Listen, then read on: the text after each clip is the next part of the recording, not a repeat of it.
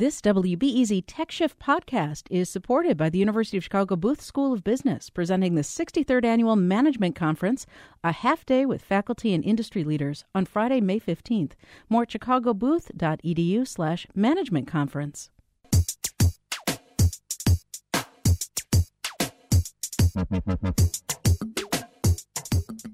I'm Nyla Boodoo. Today in Tech Shift, imagine this. Something bad has happened and you need emergency surgery. The only surgeon on staff is a complete rookie. First day on the job, maybe never performed this procedure on a human. Sounds a little risky, right? Well, now improvements in virtual reality may offer doctors a chance for advanced training in ways that were not possible before.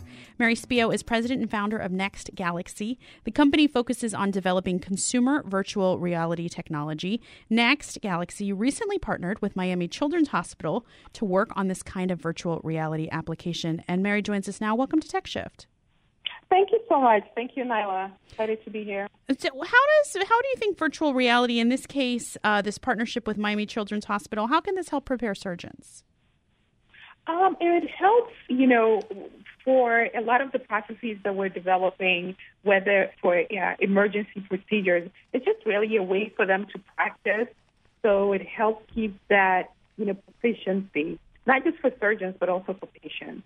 And how exactly would physicians do this? What they would do is they would download our application on their phone, so on any mobile phone, on any smartphone, and then they would slide it into a mobile VR headset, and they will then be able to enter into the virtual environment. So the virtual environment could be where they're in the hospital, or it could be where they're at a movie theater, and then they see somebody drop in front of them, a victim, and then they get to practice on that patient. Mary, I know we had last week, you mentioned that headset. We had news about Oculus going to be on sale. And what I found was so fascinating with this is that's a gaming headset, right, for virtual reality. And It's interesting how one of the biggest problems they've had is people, when they put those headsets on, have motion sickness. And I wonder, how difficult is it physically for people to deal with a virtual reality? Have we figured that out? Yeah, the thing is, when a lot of people think of VR, they think of the Oculus. The Oculus, thankfully, is what put VR on the map, second time around.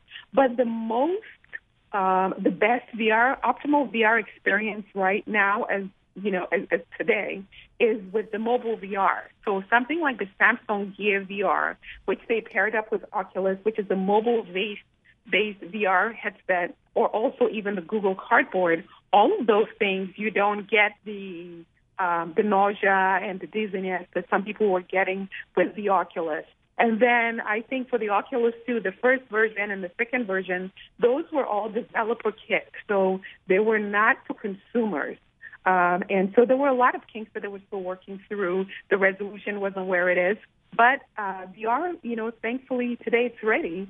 And you can just slide your smartphone in there and have a VR experience. So what does it seem like? For those of us, obviously, who haven't had a chance to do this, is this like you're in a 3D movie? What does it seem like?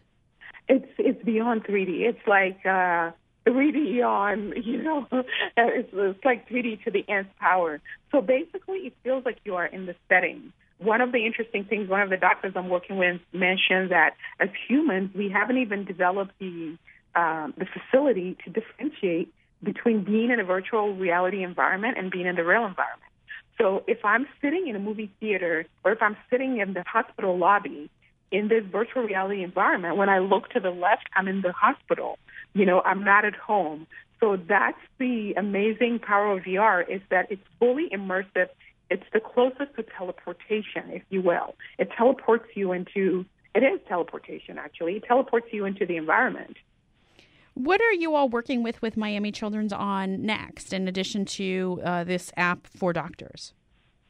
So the app for doctors, initially we're working on CPR. We're also working on anti-choking for both infant as well as toddler and adult. And then next we're going to focus on coming up with also ways in which we can use VR for different types of diagnosis. So and that goes beyond the Children's Hospital. That's something that is being created by the Miami Children's Hospital, but will be available, throughout for highly contagious diseases, to be able to train people this way, and then also using haptics to be able to touch and, help with diagnosis. So we're working on all of that with VR. And that infant CPR, is that meant for doctors or for the general public? For both. So it's infant CPR, it's toddler CPR, and adult CPR. And so, for example, if I'm a new mom or, just any adult, you can, anybody can download the app and they can practice or they can learn how to do CPR using the app. So it's for everyone. And, and the procedure such as that, it could be you're at the pool and a child is, drowning and you have to perform CPR, or at the hospital, or at the movie theater and somebody's choking on popcorn. What do you do? That's Next Galaxy, on a partnership with Miami Children's Hospital, working on virtual reality for doctors and hopefully soon for the general public.